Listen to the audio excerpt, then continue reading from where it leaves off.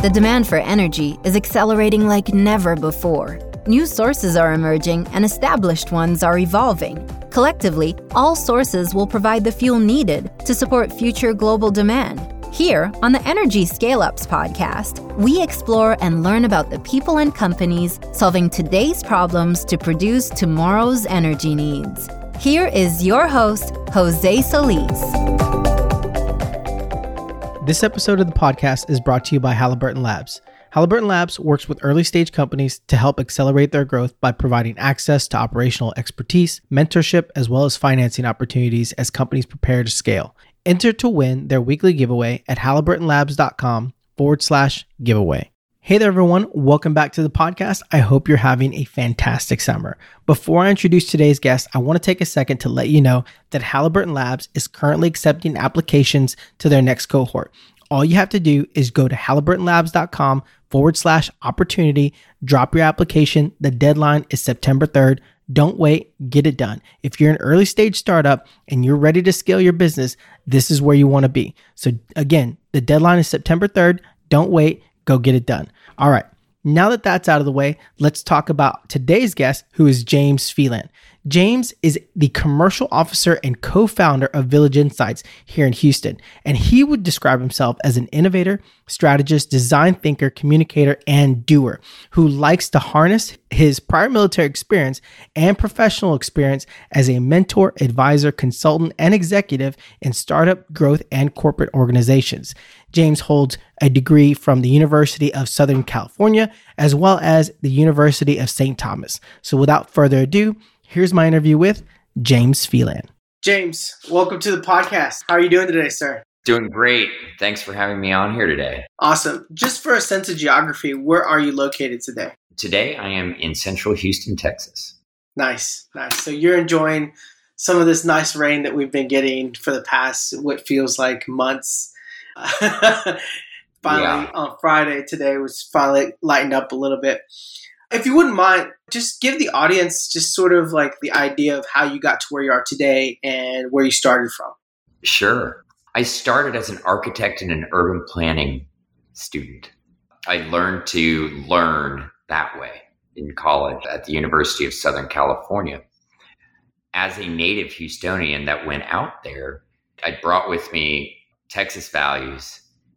This was in the 90s and early 90s in California, and things were a little different. It was a great experience. Learned a lot about people, learned a lot about innovation, even as an architecture and urban planning student.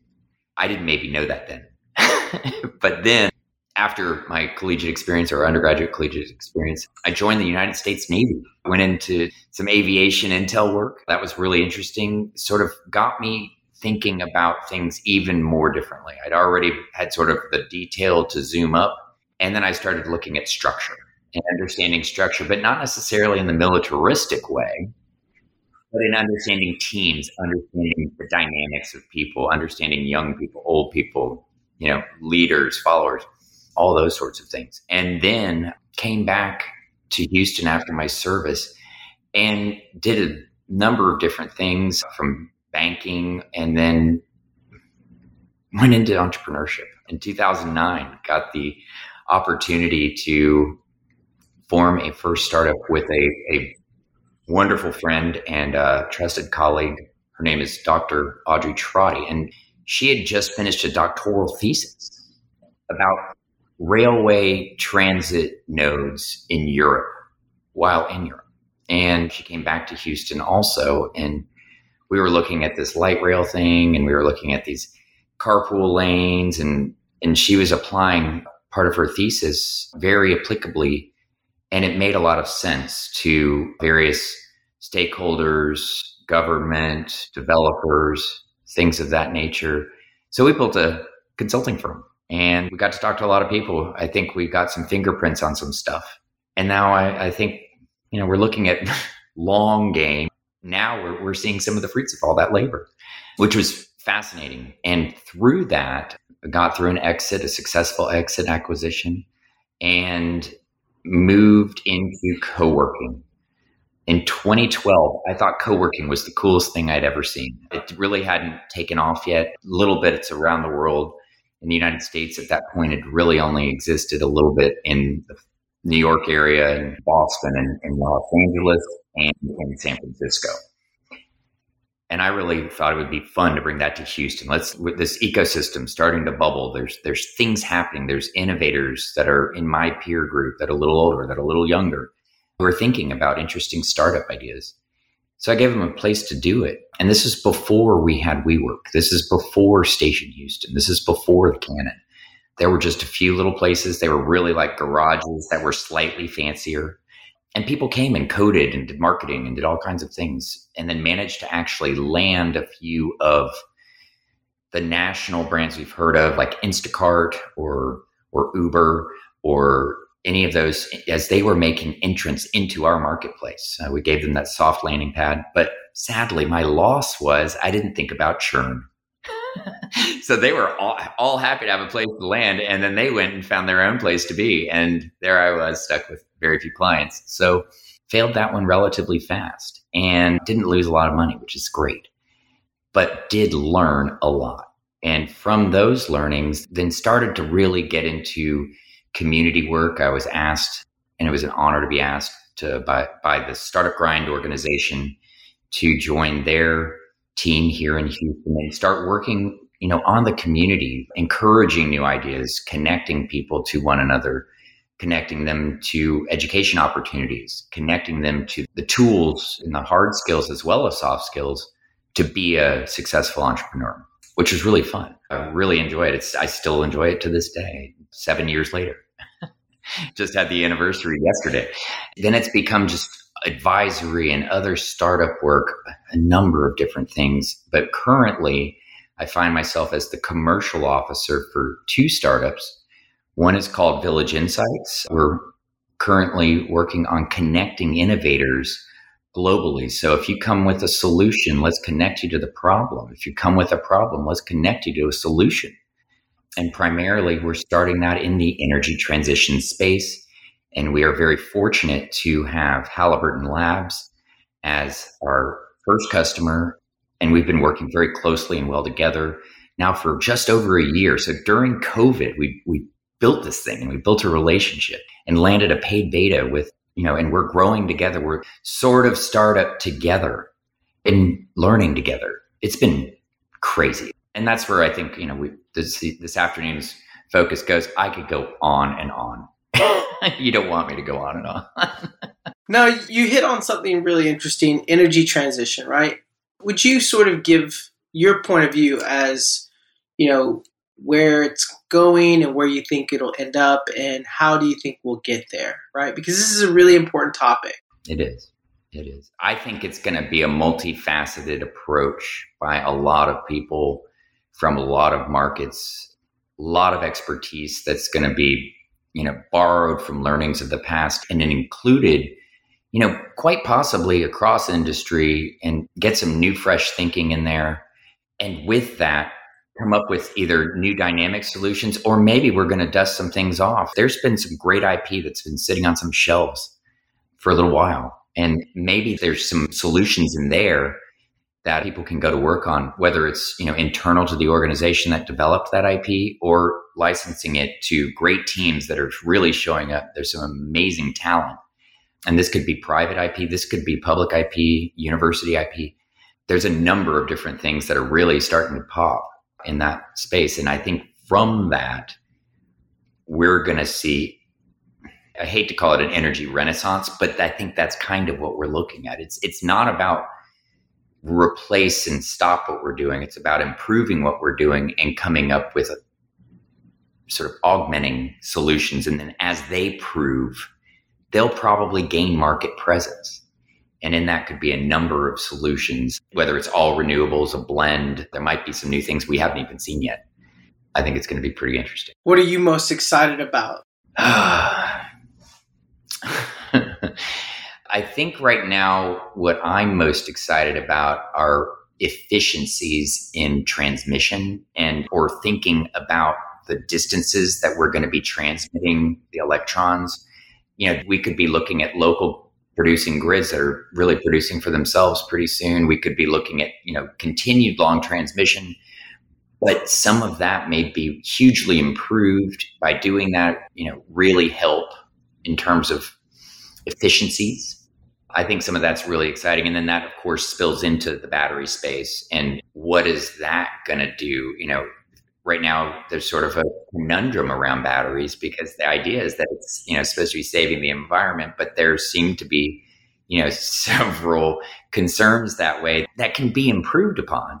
But right now, we're not there yet. So I could go, again, on and on and on. But I think it's really, how are we getting electricity to customers who need it? And that's at this point, a human condition, right? We need electricity. If anything, as Houstonians, we know uniquely this year that was a tough series of days in February where without electricity in this modern age, what do we do?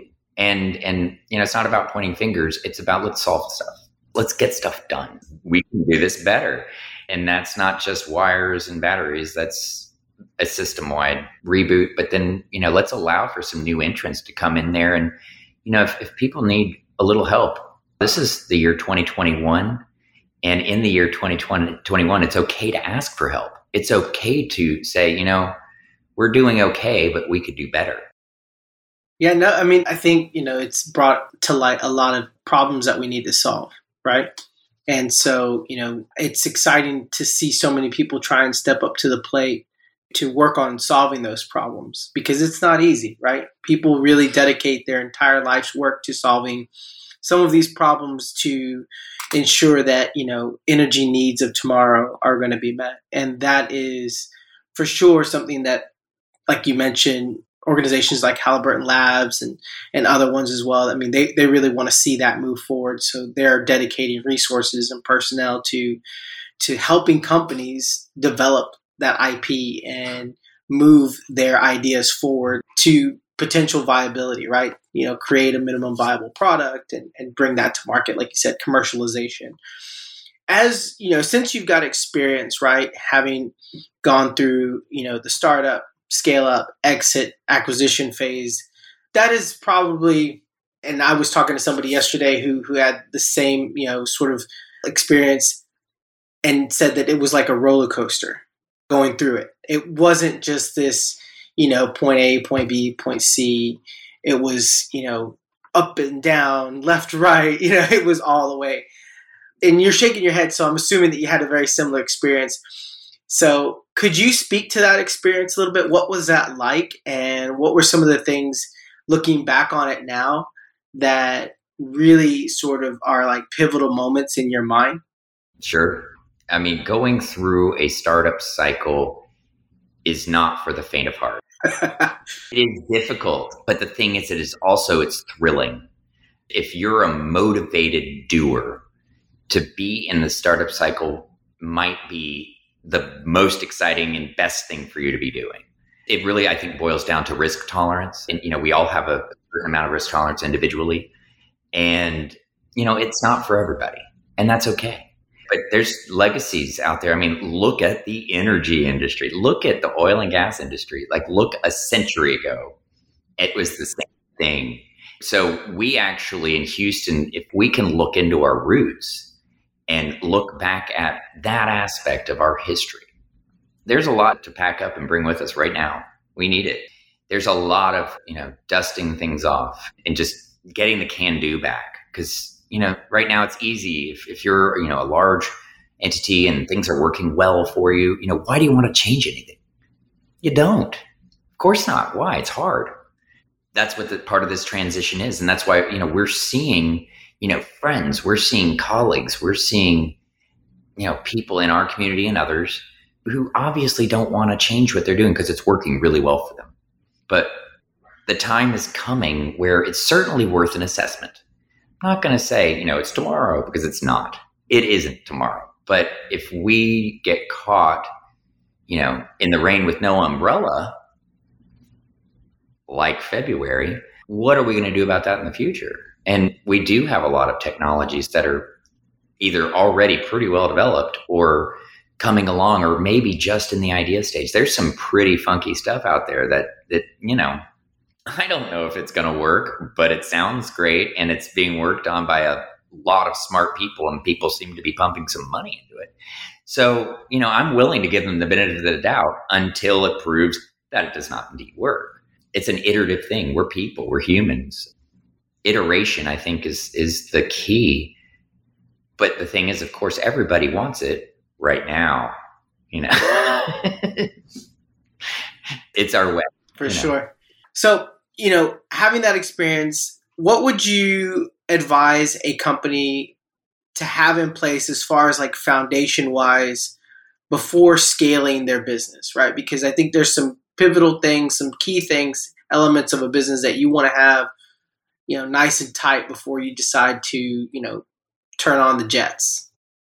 Absolutely. I think the first thing everybody should do is find their team, find their tribe, find the people that they can trust, know, and work with, because doing it by yourself really isn't a good option. I know it's a thing that happens a lot, but they may not always be your co-founders, but if you can find team, and I think a co-founding team is really important, I would start there. Second, then I would put that team, play to strengths, build out at least a base go-to-market strategy, an investor strategy, or how it is that you want to raise money. Maybe your company is better suited for grants or other, numerous opportunities beyond traditional VC or private equity. And then there's the other way. If you have enough scratch, keep it internal until you can't. And then if you get it far enough, get it into revenue enough, then you can go for traditional lending. And right now, money's cheap. And so, that's the second thing I would do, is really figure out that, how do you want, what's going to pay for it after you can't afford it anymore, and get that moving. The third thing I would do is figure out that go-to-market, really find those, if you can get a paid beta or even an unpaid beta, but there's good value and it's short, prove out your model. If you have an MVP, put it to work. It may not be perfect yet. That's the iterative nature of things. It won't be perfect the first time. But if it can work and it can prove out the thesis behind your ideas, do it and share it. If there's a way to protect it, do that. But check out IP. That's a fourth thing. If you're developing something, make sure somebody else hasn't already developed it or gone too close to it. And if they haven't, file a provisional, get some protection around it. And then after that, incorporation. The tendency for a lot of small businesses and across various areas is to immediately go for an LLC. And it is cheap. You can do it. It's easy, but you can't invest in an LLC. It isn't possible. So then you're going to end up having to pay more money to convert your corporate structure over to either a C Corp or an S Corp.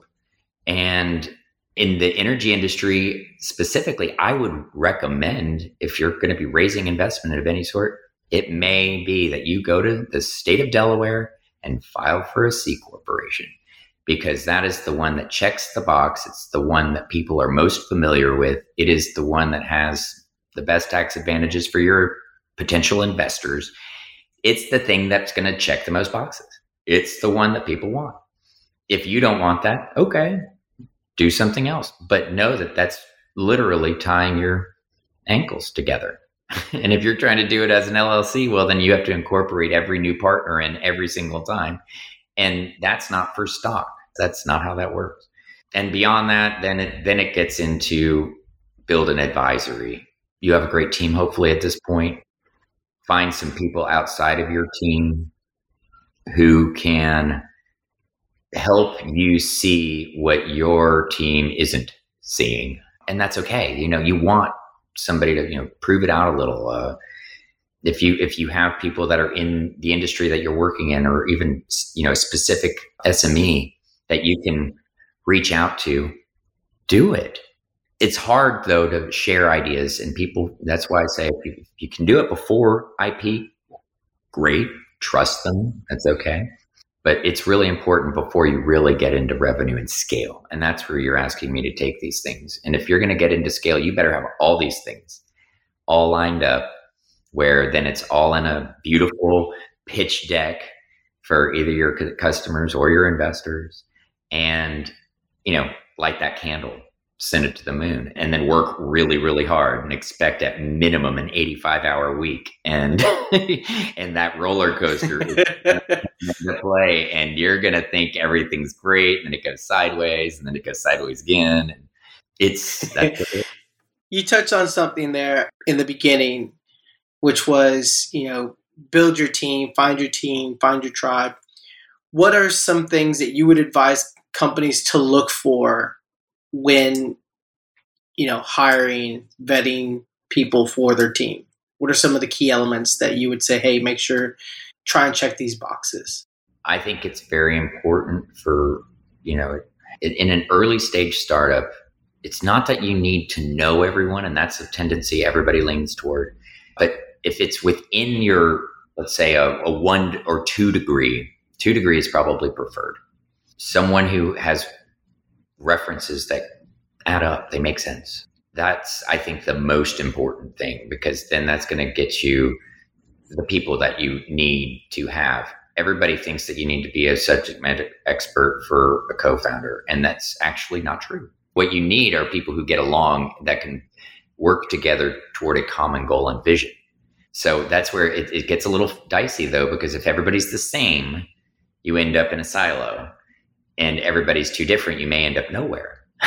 So it's that compatibility is where I think is the most important thing. Obviously, you want people that have some strength that contribute. So, like, for instance, I would think a visionary and a technical co-founding team is probably the best start.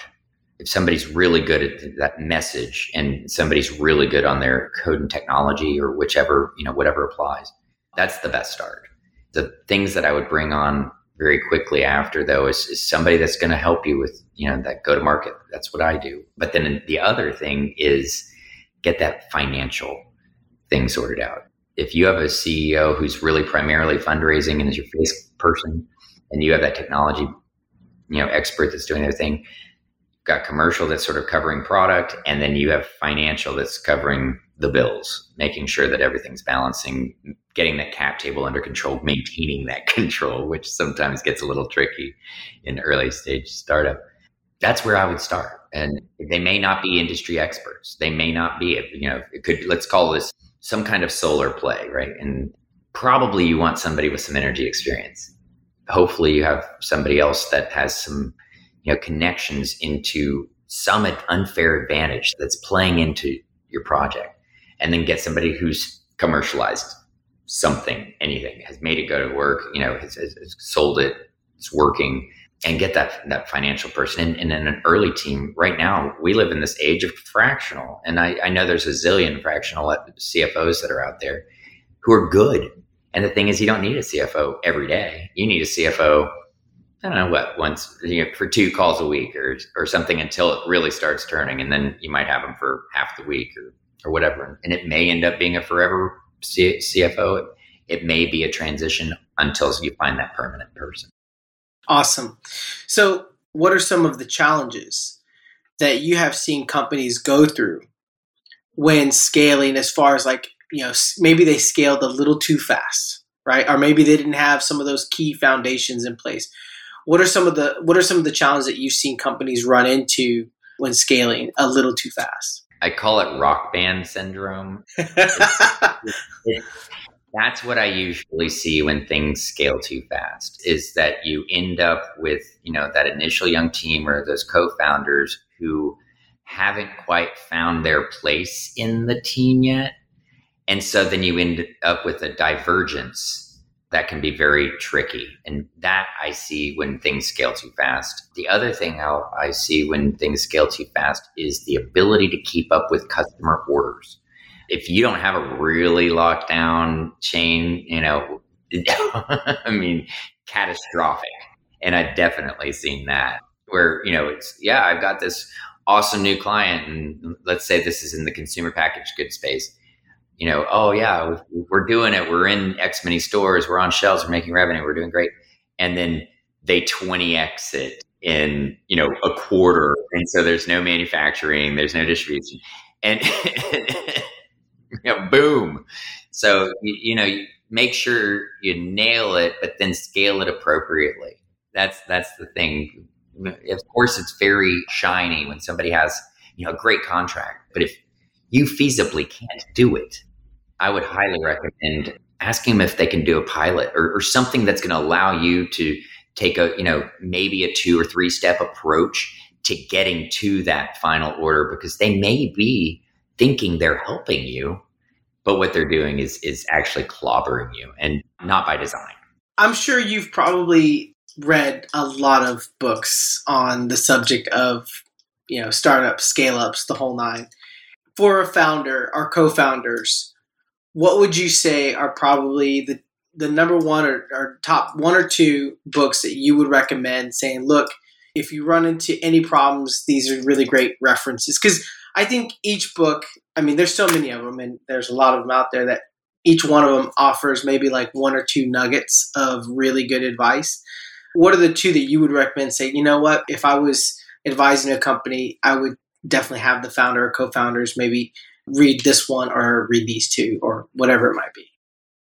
It's a variable answer to that question, because to nail down 1 or 2 books is probably impossible for me to do. But the one that I almost always recommend, and it is Malcolm Gladwell's Tipping Point. I think the tipping point, yes, of course, it's not brand new, but the thing is, it applies. It is so applicable for just about everyone. And, like him or don't like him, his thinking and his logic is sound. It's weird. It's like somehow he's become this personality now, even though he wrote these books years and years ago. But I do believe that book is very good. And then, to say a second book right now is probably impossible. But I will point out is I probably am listening to more things than I'm reading right now. So if, there's a target area that, something even pretty specific and niche, there's pretty much a podcast for everyone, right? And then if you really want to, dig into YouTube or dig into, wherever, is your favorite channel, listen to them. And the thing is, some of it may be garbage. And that's also okay, because the thing is, it's allowing you to form your own opinion in your own place and verify or validate your own knowledge and understanding. And I have found myself sort of doing that a lot lately. And actually, I found a lot of good podcasts across a spectrum of pretty fascinating things. And I've enjoyed listening to them. And so, I know I'm totally plugging this whole thing, but it's true. That's where I have found myself connecting to, whatever ideas are going around right now. And probably for the past couple of years, just probably the summer before COVID was when I got into podcasts. Yeah, I think the one interesting thing about podcasts is that, let's say if you have a book like Gladwell's book or anybody's book that, there's probably a good likelihood that they've been on a podcast or have their own podcast. So you can go there and get these maybe up-to-date ideas or new insights, or they have a lot of guests that you might not have ever heard of before that, maybe were contributors to their writing, or they were people that they looked at and studied. And so I find that really fascinating as well. I've listened to some of Gladwell's podcasts. I've read a couple of his books. I think he's got a really interesting perspective for sure. And as someone who used to just live behind the wheel, I would listen to a lot of audiobooks. And then there's like things, I don't know if you're familiar with it, Blinkist, which is an app that basically is the cliff notes of all of, like so many books, right? And they give you what they call blinks. And so you can listen to all these books, like here are the key takeaways, right? It's like the cliff notes, which I think was really insightful. And if there was one that I really, really liked, I would then go read the book. So it would give me just enough to pull me in, but I didn't have to commit a large amount of time to sitting down and then reading it and then thinking, do I want this book or not? I'd pay one price, get all these blinks, and then I could check them out as I need to, But I think, what people get out of these things is, I think you definitely hit the nail on the head. Is you don't listen to it and take it as gospel. Use that to help formulate your own ideas. I know this guy who's a very successful businessman. And one day we were at the Houston racetrack watching the simulcast of like Santa Anita races or something. And there's all these people around us that are, they're pretty much there all the time. They're always, they're quote unquote professional handicappers. And this gentleman, he's an older guy and, he's real laid back and he's smoking a cigar, and I was hanging out with him and we're having a couple drinks and watching the horses. And I say, hey, why don't you ever, take these guys' advice? They seem to be here all the time. And he looks at me and goes, I can pick my own losers. And I just thought to myself, that is a man who knows he knows himself and knows that I don't necessarily have to listen to everybody. Yeah, maybe they give me a tip or two, but, I'm going to do my own homework, and, the likelihood of me really winning isn't that high, but, if I play long enough, I'll probably hit one or two and I'll have some experience, right? And that has always sat with me, because he's obviously somebody that's been very successful in business. He ran a family-owned business that's now $1 billion business in the medical field. And I mean, to hear him say that really sort of set my perspective on, you don't have to listen to what everybody else is telling you. You need to formulate your own opinion. Just because something worked for someone doesn't mean it's going to work exactly that way for you. And, that is something that has always stuck with me. And I realized, just because it worked for you doesn't mean it's going to work for me. And your way of doing something isn't necessarily going to be the right way for me to do it. Maybe there's lessons to be learned and maybe pitfalls that you've overcome that I can learn from. And I think that's really important, is to try and learn from other people's mistakes. But sometimes we just have to make mistakes in order to learn. Sometimes we really have to go through that process to figure out if we were going to be right or wrong, to prove our thesis or our hypothesis, right? Or to disprove it. So that's really interesting. James, I really appreciate you taking some time and, talking with me and sharing these little nuggets of information and insights with the community.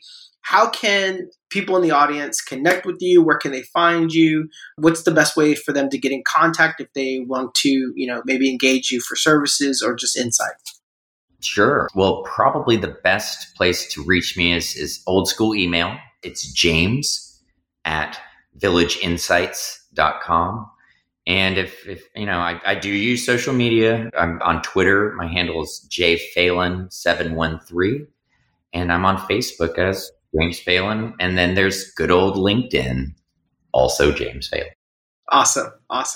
Again, thank you so much for spending some time with me today. I definitely want to have you back on in the future, and we'll, see where things have been and what's new, what's happened. I'm sure there'll be lots of things to talk about, but I really appreciate it, and we'll catch up with you again on the next one, okay? I appreciate it and look forward to the next time. Thanks. All right, bye. Hey everybody, it's Savannah from OGGN, and here are the events on deck for August 2021. This month we have 5 events, but if you'd like the full list, you can click the link in the show notes to sign up for our events newsletter. We send it out every month, and it includes more info about the events I talk about here. We even include events that occur 2 months ahead of time, so if you're interested in always staying in the loop about oil and gas events, make sure to check that out. This month, OGGN will be hosting our monthly happy hour at the Cannon in Houston, Texas on August 26th. Our July happy hour was a hit, so if you weren't there for the last one, we hope to see you there this month. At this event, you'll be able to meet some of OGGN's hosts, network with other oil and gas industry professionals, all while enjoying great food and drinks. Other than OGGN's events, we have 3 in-person events and 1 hybrid in-person and online event. First up, we have our 3 in-person events. The first being OTC, or the Offshore Technology Conference, at NRG Stadium in Houston, Texas, from August 16th to the 19th. Next, we have the IPAA Leaders in Industry Luncheon at the Petroleum Club of Houston on August 17th. And lastly, we have the 2021 Connected Plant Conference at the Renaissance Hotel in Austin, Texas, from August 30th to September 2nd. Other than our 3 in-person events, we have our hybrid event, which is NAPE, or the North American Prospect Expo. Now this summit is a hybrid event because it's both online and in-person. The in-person portion of the event will be from August 18th to the 20th at the George R. Brown Convention Center, while the online portion of the event is from August 9th to September 3rd.